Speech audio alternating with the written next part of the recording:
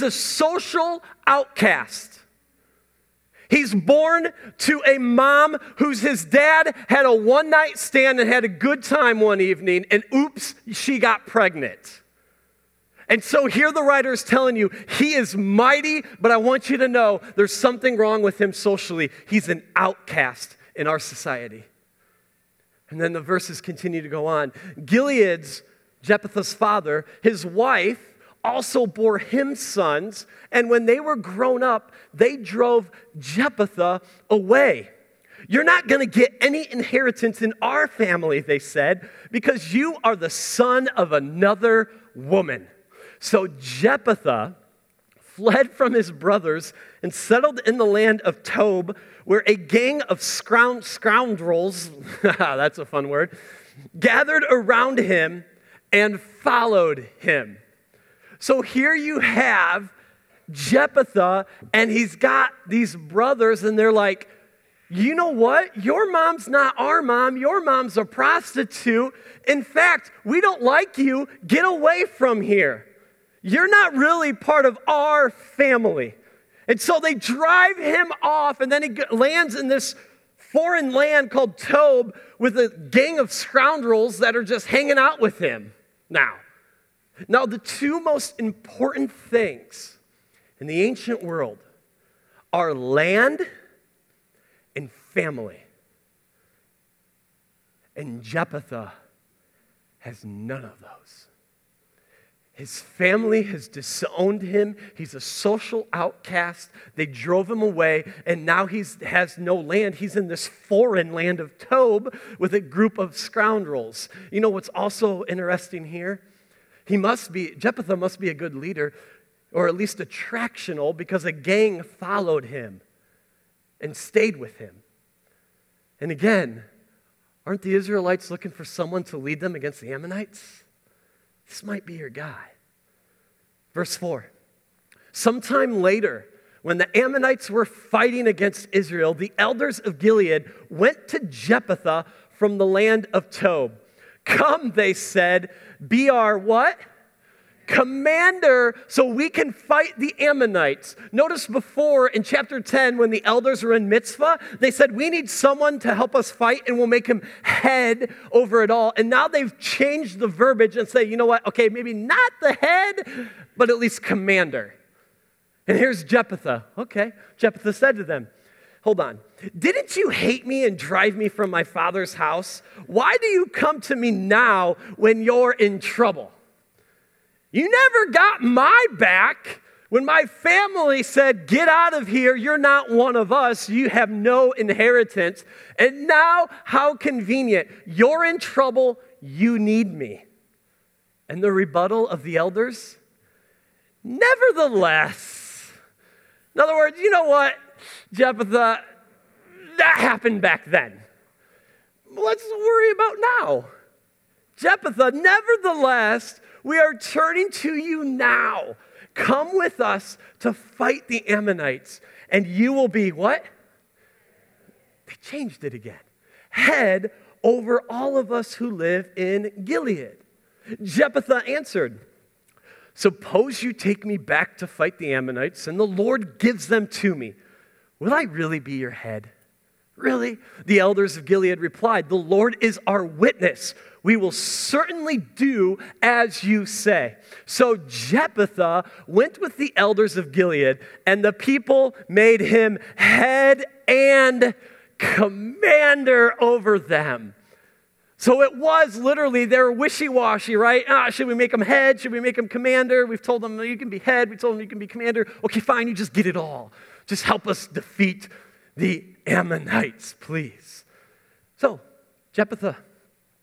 And he repeated all these words before the Lord in Mitzvah. Now let's go back to the map to get this. Here's Mitzvah again, where Jephthah's from, where the elders got there and said, hey, we need someone to be head over us to fight these people group because they're wreaking havoc on us. Here is Tob, where it's about 45 miles that Jephthah was driven away from his family there. They trek 45 miles to say, hey, Jephthah, we really need you. You are a mighty warrior. We need you, and we'll crown you head and commander over the army. So Jephthah said, okay, fine. Jephthah comes back, and they're back at Mitzvah. Now, here's what's interesting about the story. Jephthah arrives back at Mitzvah, and he's like, okay, I don't think war's really the right thing. I'm going to try a very diplomatic policy here. I'm going to send messengers to see what's up with the king of Ammonites. And here's what Jephthah sent the messengers to the Ammonite king with the question, what do you have against me that you have attacked my country? And the king of the Ammonites answered Jephthah's messengers. When Israel came up out of Egypt, they took away my land from the Arnon to the Jabbok, all the way to the Jordan. Now give it back peacefully. And you sit there and you go, oh, now we understand. It's a land dispute. The Ammonite king just wants his territory back, and Jephthah doesn't want war. The Ammonite king says, give it back peacefully. He doesn't want war. But what's going on? What in the world is the Arnon and the Jabbok? Like, what? I don't get it. Well, let's go back to the map. Map's our friend. Here's Ammon. Okay?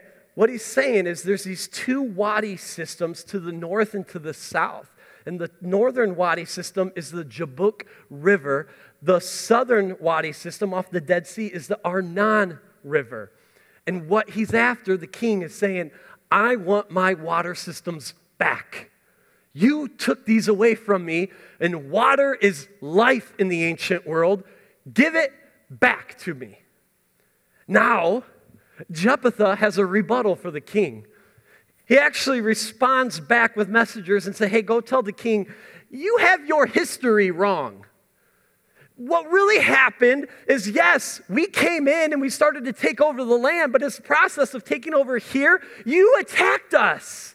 We're just defending ourselves, and as we defended ourselves, we settled here. And these are the two tribes that are here. Gad and Reuben are settled right there. And he's like, Ammonite king, you're wrong. You have your history wrong. And the king of Ammon, he doesn't like being told his history's wrong. And this is what he responds in verse 28.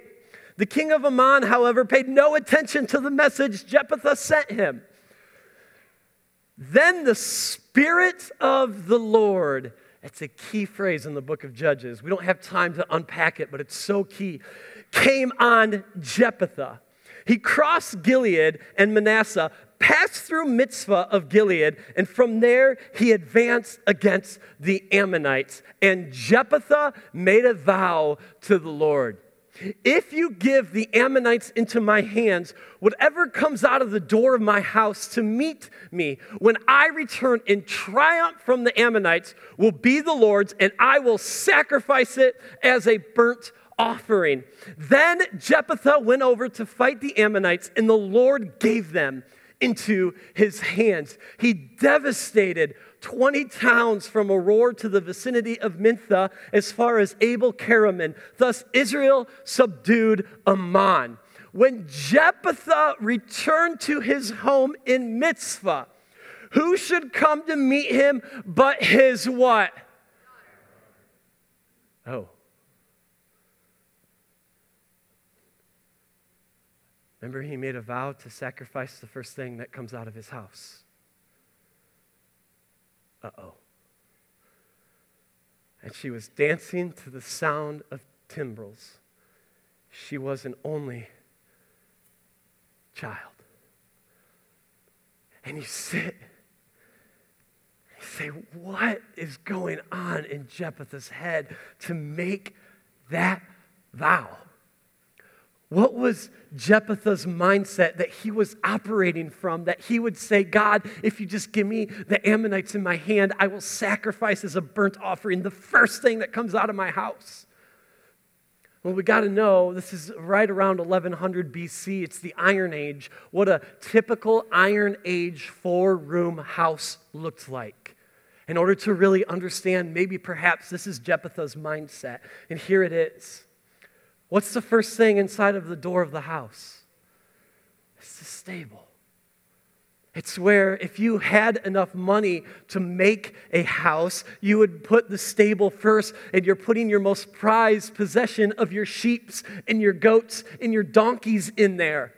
So they're out of the weather. They're away from wolves and lions and jaguars that are present in Israel at night so they don't get devoured. You love these things. You would bring them in so those ones are safe. And then you walk upstairs, and there's typically, this would typically be your dining room. I mean, they really didn't have that classification yet, but you would eat dinner. Maybe this would be if you had a slave or a servant, their quarters, and then the back part would be your family room where you hung out and where you all slept together. And I just don't think in Jephthah's mind he ever thought that his daughter would be the first one out of the door. I think he's perhaps operating from the mind, either my most prized possession of my sheep or my goat or donkey is going to come through. Maybe a slave or servant, but not my daughter. Because here's what happens. In verse 35, he says, when he saw her, he tore his clothes and cried, "Oh no, my daughter, you have brought me down and I am devastated. Have I made a vow to the Lord I cannot break?" "My father," she replied, "you have given your word to the Lord. Do to me just as you promised now that the Lord has avenged you of your enemies, the Ammonites. But grant me this one request," she said. "Give me 2 months to roam the hills and weep with my friends because I will never marry." "You may go," he said. And he let her go for 2 months. She and her friends went into the hills and wept because she would never marry. And after the 2 months, she returned to her father, and he did to her as he had vowed, and she was a virgin. And you sit there and say, that is one of the most horrific stories in the entire Bible. How could Jephthah do that? Here's a picture of my youngest daughter. I love you, God, but I don't care what vow I made you. I can't sacrifice her. As much as I love you and I want to follow you and do your will, God, you asked me to if I made a stupid vow, I can't sacrifice. I'm going back on my vow. But Jephthah did the unthinkable. He sacrificed his daughter. Why is this in the biblical text? Because this is horrific. This is jacked up. This is horrible. But I think the writer wants to get at something. So check this timeline out. Here's Jephthah as one of the 12 judges of Israel. The judge right before Jephthah is a guy by the name of Jair. Let me hear you say Jair. It's a fun name. And then the judge right after Jephthah is Isban, it's Isban. I have a hard time with that. You just say that name. Say whatever you want to say on the count of 3. 1, 2, 3. You guys are better than me, all right? Look at what the writer's trying to pinpoint to us. Jair, it says he had 30 sons. He's a busy man. Like, can you imagine?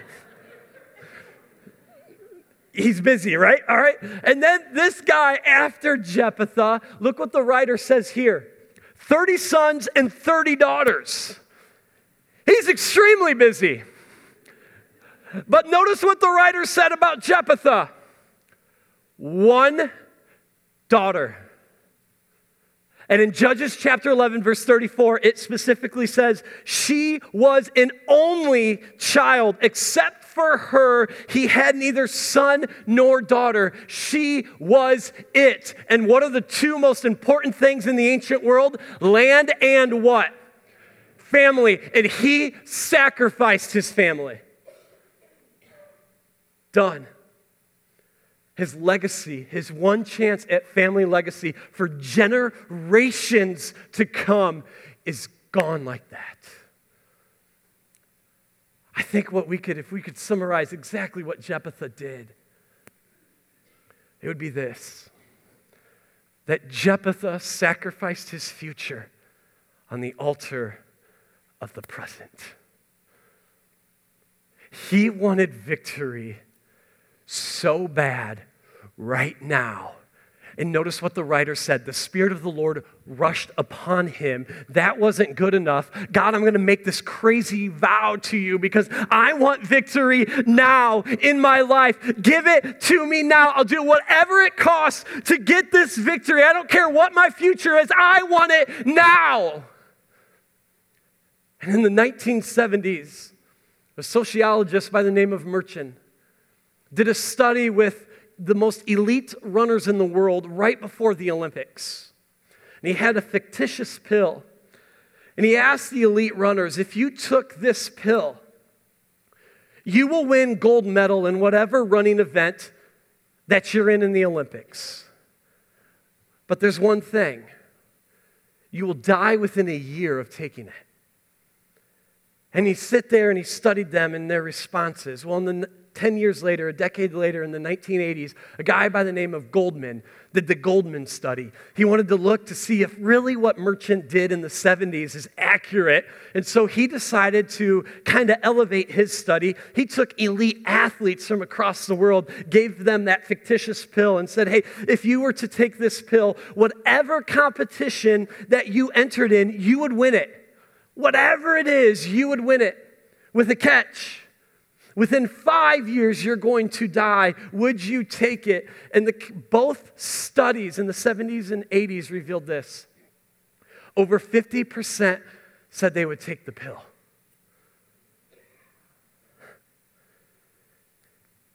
And then I realized we're not all that different either.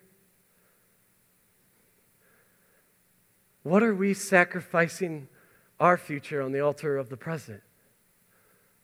Think about our money. The way we spend it, what we buy, what we write the checks for. We're enslaved to credit cards. We're sacrificing the future of our financial stability because we want it now. We see what other people have. I got to have that now, so let's just charge the card. I got to have this, I got to have that. But you're sacrificing financial stability in the future. And we do that. What about your work? You know, you are working so hard for your family because you want a better family than you grew up in. Maybe perhaps you want the same family that you grew up in, so you are working so hard because you want a future with your family. I'm trying to work and provide so hard every day, working those extensive hours, working. And you have all the positive intentions, but perhaps negative results. Because there's a fine line between working for your family's future and working and sacrificing your family's future. Because your family may not even know who you are, mom, dad, aunt, uncle, grandparent.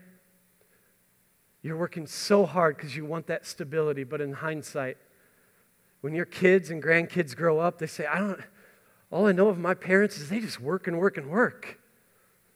Even though our intentions, I wanted to provide and be there. That's why I worked. But there's a blurred line. What about for some of us who are dating?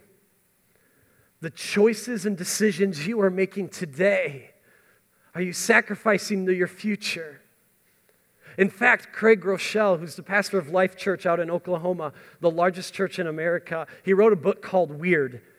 It's a really good book about how believers, as followers of Jesus, we really should be weird. We should look so countercultural today. And he says this, it's so interesting. The vast majority of people today cross the line of sexual sin long before they're married. I call it premarital adultery because when you commit sexual sin today, you're cheating on the person you're going to marry later. By choosing to live outside of God's standards today, you're conditioning yourself to be even more susceptible to failure later. And then he goes on to quote the Journal of Psychology and Christianity. He says this, According to the Journal of Psychology and Christianity, up to 65% of husbands and 55% of wives will commit adultery by the age of 40. Church, are we sacrificing our future because in the moment we want it now, and that's all we see? We don't see the results. All we see is where my heart and my beat and my passion is, and I gotta have it now. And I guarantee you, if Jephthah was here today, I think he would stand on the stage and with tears rolling down his eyes saying, don't sacrifice it. It's not worth it. And in so many ways, we're just doing the same with different things. What about our eating habits? What about our exercise? What you consume with the media? And what we just drink and put into our bodies? I mean, are we sacrificing the future on the altar of the now? We're exactly like Jephthah in so many other ways. Worship team, you can make your way up.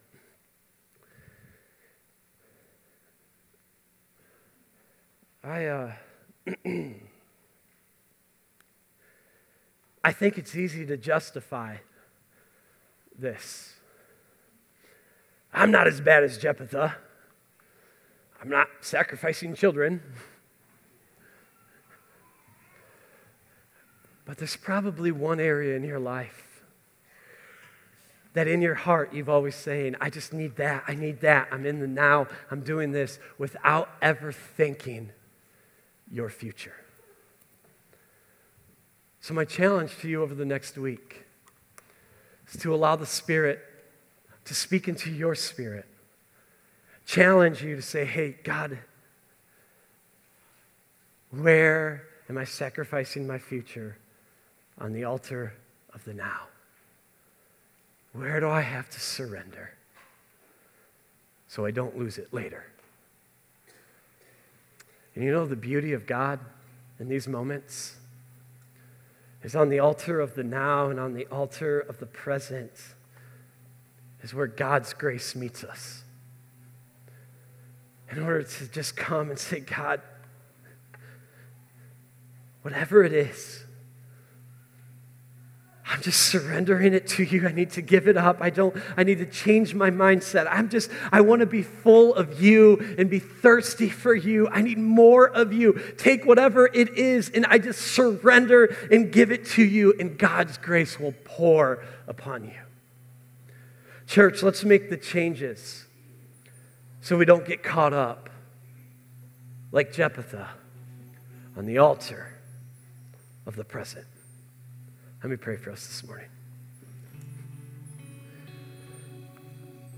Father, it's hard because we live in this culture that's a 24/7, go, go, go, instant gratification. Many times we make decisions and we don't even think about our future. I pray over the next week that Holy Spirit, you would just minister to us. May the scales just begin to fall off of our eyes to see where we're sacrificing our future on the altar of the present. Help us to see those things that we need to just get rid of so we can live more like you, Jesus, so we can share your love better, so everything that is ungodly is out of our lives, that we can shine for you. Father, give us the courage and strength to do so. We love you and praise you in Jesus' name. Amen.